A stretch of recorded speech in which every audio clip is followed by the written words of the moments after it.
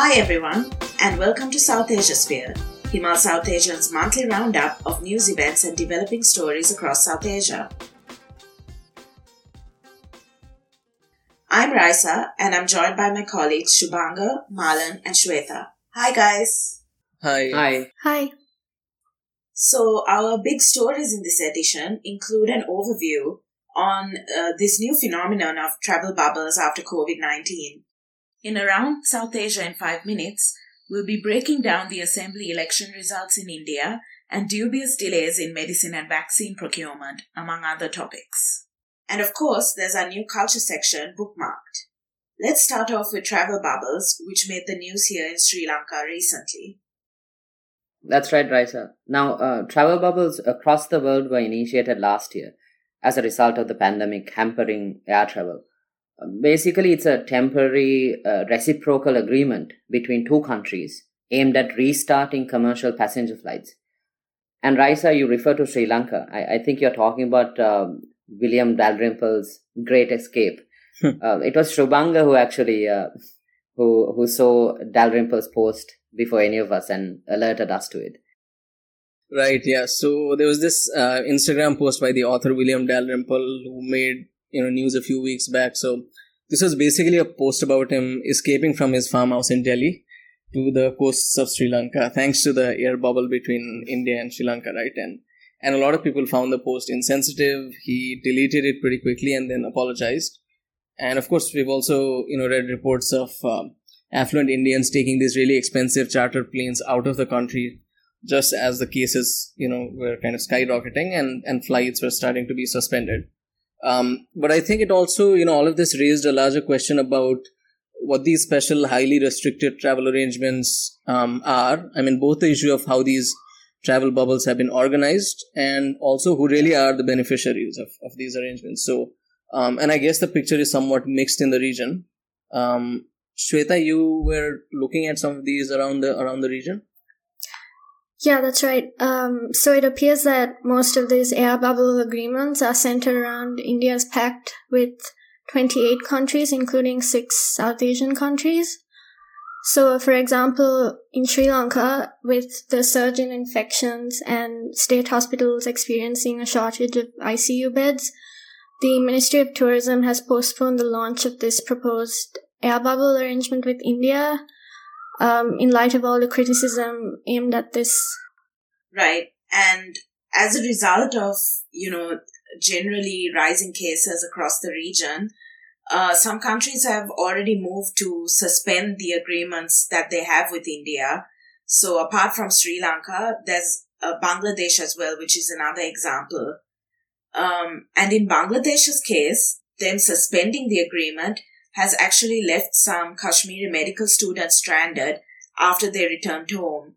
And they've been appealing to their government for help as their colleges have suddenly announced the date of their exams.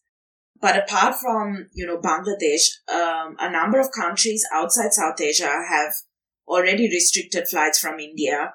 And some of them include Hong Kong, UK, Dubai, and New Zealand, while other countries like the US and Singapore have issued travel advisories. And I think one exception to this trend so far at least has been Nepal. Now, Nepal government has suspended all international air travel, but with the notable exception of flights operating on a air travel bubble agreement between India and Nepal. So there are 2 flights per week between Kathmandu and Delhi run by the national flag carriers. I mean, some people have commented that this does seem a bit odd given that both Kathmandu and Delhi have now emerged as COVID hotspots in South Asia. And, the cargo flights and charter flights are still operational. So I think that's an interesting case. Yeah, and I guess one of the main problems with these bubbles is, how do you ensure that these tourists, stay within them? There are also other issues like, lax quarantine regulations, fake documentations, when it comes to PCR results and vaccine passports. There have also been reports of the conditions of the agreement being violated by travel companies, where travelers use the bubble to fly to a third country. Right, exactly, Marlon. So in Sri Lanka, we can see that ensuring cases of COVID-19 don't leak into the community has proved difficult in practice. And part of this has been because the government has been so eager to accommodate tourists due to the much needed income that they provide. We actually saw this from a much lampooned pilot project with Ukraine. And yeah, right from the very beginning, rules were kind of bent to accommodate these tourists who are coming in. And there were these certain guidelines in place. For instance, there was a mandatory quarantine period and certain designated areas people could visit from within that bubble.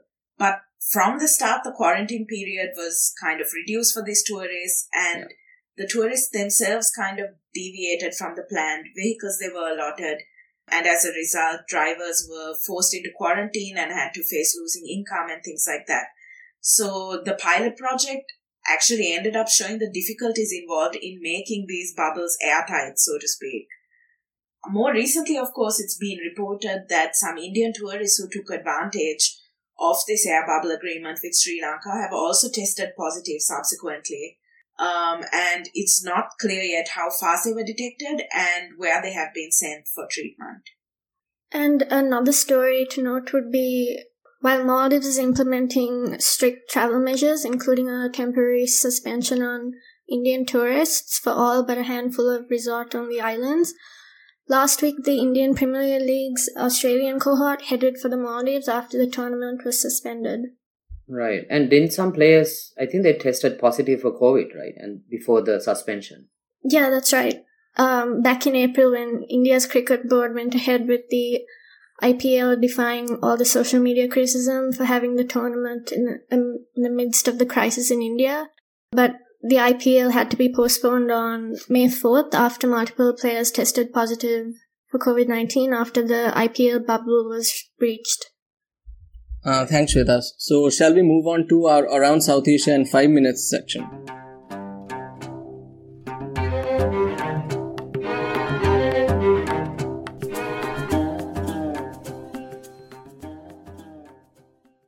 So I'll start with a quick overview on India's assembly elections. In West Bengal, despite the BJP's aggressive campaigns, TMC won, with Mamata Banerjee returning as chief minister for the third time. In Assam, BJP retains power, defeating a fragmented opposition. Puducherry as well, they elected a new government led by the BJP. The LDF won a historic second term in Kerala. I'm saying historic because in a state that hasn't had an incumbent government power in over 4 decades. Right. In Tamil Nadu, the DMK led by Stalin overthrew the ruling AIADMK, forming a government after 10 years. So, of course, the biggest political news out of Nepal at the moment is Prime Minister Oli's defeat at his confidence motion this week. And now there's a scramble for the formation of a new government. But there's also this major revelation regarding vaccine procurement, I think, which is worth mentioning. And it seems that over the past 3 months, efforts to procure millions of new doses of Covishield from the Serum Institute of India was scuttled by their local agents in Nepal, who actually wanted a 10% commission for each dose. But also what seems like government's inability to directly deal with the manufacturers. So it seems, given that vaccines from India will not be available soon, it seems China and Russia could be the main sources of vaccines, not just for Nepal maybe, but for much of the region in the near future. Right, and meanwhile in India, countries around the world were, sending equipment, oxygen and ventilators to the country, responding to the crisis that has been making headlines around the world.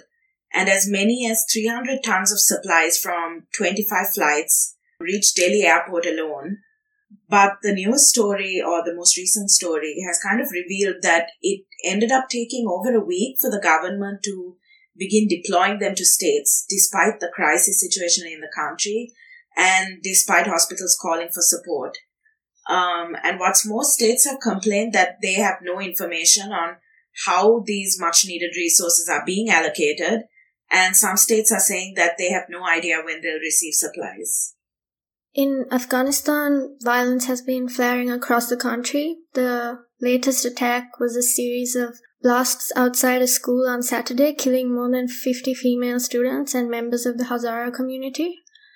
Now, this attack took place a week after the May 1st deadline for the US and NATO forces to draw down, but with Joe Biden extending this deadline until September 11th, the Taliban states that American military presence after May 1st would represent a violation of the Doha Agreement and has threatened to attack US forces in response. Now, over in the Maldives, Mohammad Nasheed, the former president and current Speaker of the Parliament, was wounded in a bomb attack on the 6th of May. As of today, he's doing okay, and the police has arrested 2 individuals in connection with the attack. Also, the 23rd of April marked the 4th year since the murder of the Maldivian blogger Yamin Rashid. So you can read our recently published piece by Aisha Rashid, Yamin's sister, who recounts the family's ongoing protracted struggle to bring the perpetrators to justice. And meanwhile in Sri Lanka, the Colombo port city continues to be in the headlines. Now, the port city is this new financial hub being built on reclaimed land just off Colombo with Chinese capital. Most recently, there was this bill that provided legal and economic structure to this special economic zone. And that has come under a lot of criticism, both for its economics, but also for what critics claim would risk Sri Lanka's sovereign claims over it. The draft bill is now at the Supreme Court, and it's currently awaiting its clearance, after which the Parliament will vote on it. And moving on to our culture section, bookmarked.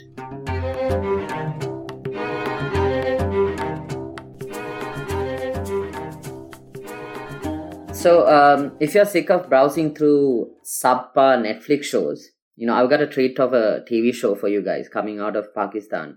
Churails, directed by Asim Abbasi. It's been called the Female Justice League. Now, I came across this while I was working on a piece about the Pakistani entertainment industry, which will be published soon. And I think, Shweta, you also watched it last year, I think? Yes, I came across the show back in October when Pakistan's Media Regulatory Authority restricted the show for its depiction of sexuality. The show was restored later, but this incident really did expose some of the hypocrisy and systemic misogyny that's addressed within the show itself. Yeah, and there are lots of reviews on it that talk about what a groundbreaking show it was.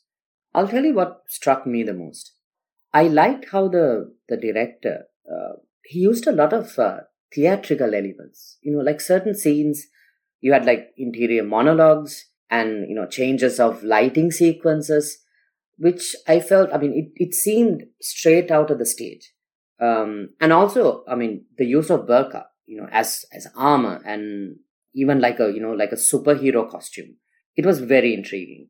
There's actually this scene, I think you might remember, where the Churails, clad in burqas and armed with hockey sticks, they clash with protesters. Yes, I thought that was really clever. And there's also a not so subtle nod to Roald Dahl's Lamb to the Slaughter in a particularly gruesome scene. Not a spoiler. Oh, yeah. But through this show, I think Abbasi has started an important conversation where it kind of breaks away from the formulaically written South Asian female character we see in most television shows from the region. I would say this is a must-watch, and I hope there's a second season. Yeah, I hope so too. And my favorite character is Jugnu, played by the brilliant Yasra Rizvi. She's a wedding planner in the show. And I haven't told you guys, but at one point I was actually seriously considering being a wedding planner in Colombo. Make milk in the rich, selling destination weddings and stuff. So, what about you, Shweta? Who's your favorite Churail? Mine would be Meher Bano's character Zubeda, the after-school boxer. Because she's attuned to the kind of class hierarchies within the group, and she questions why they're helping the rich housewives when the goal was to empower all women. Right. And Raisa, you have also started watching Churails, right? Now it's only Shubhanga who has not succumbed to our peer pressure. Who's your favorite character so far? I really did like Zubeda too, but I also like the character Batul, who's kind of cast as a villain right from the beginning. But the more you watch the show, the more you realize that she's somebody who's been wronged by the system, Right. and the kind of person that people would write stories like celebrating her resilience, which covers up the fact that she's, gone through some systemic injustice. And there's this really interesting confrontation, similar to what Zubeda does, at a point in the show where she also kind of questions the more privileged people in this particular scene. She's kind of asking and questioning what justice looks like. And whilst her reasoning might be flawed, I think she also kind of brought up some of those really interesting tensions within the group. Right. Yeah, so apart from that, I mean, I've really been enjoying Two Rails. But I also recently watched After Sabine, which is a documentary about the activist Sabine Mahmood and the aftermath of her death. It's a very kind of personal take on Sabine's life, and it kind of features interviews with her family and friends and explores her legacy. It also tackles themes of grief and constraints on freedom of expression and women's freedom of movement in Pakistan. So while you guys have been watching Two Rails, I recently watched this Marathi film called The Disciple. It's on Netflix, and that's my recommendation for this month. It's basically the story of a young man training to be a vocalist in a Hindustani classical tradition. And so it's about his relationship with his teacher and, kind of the oppressive nature of that relationship. I should also mention that the filmmaker Chaitanya Tamhane made this brilliant film called Court a few years back, I think 2014. And this was about this really absurd and Kafkaesque trial of a Dalit folk singer, activist in Mumbai. So I would recommend actually both of these films. That's it for this edition of South Asia Sphere. Do head to our website, himalmag.com, to see the cartoons illustrating this episode by Gihandi Chikera. And while you're at it, check out our membership plans and support our work. Thanks, everyone. Bye. Bye. Bye. Bye.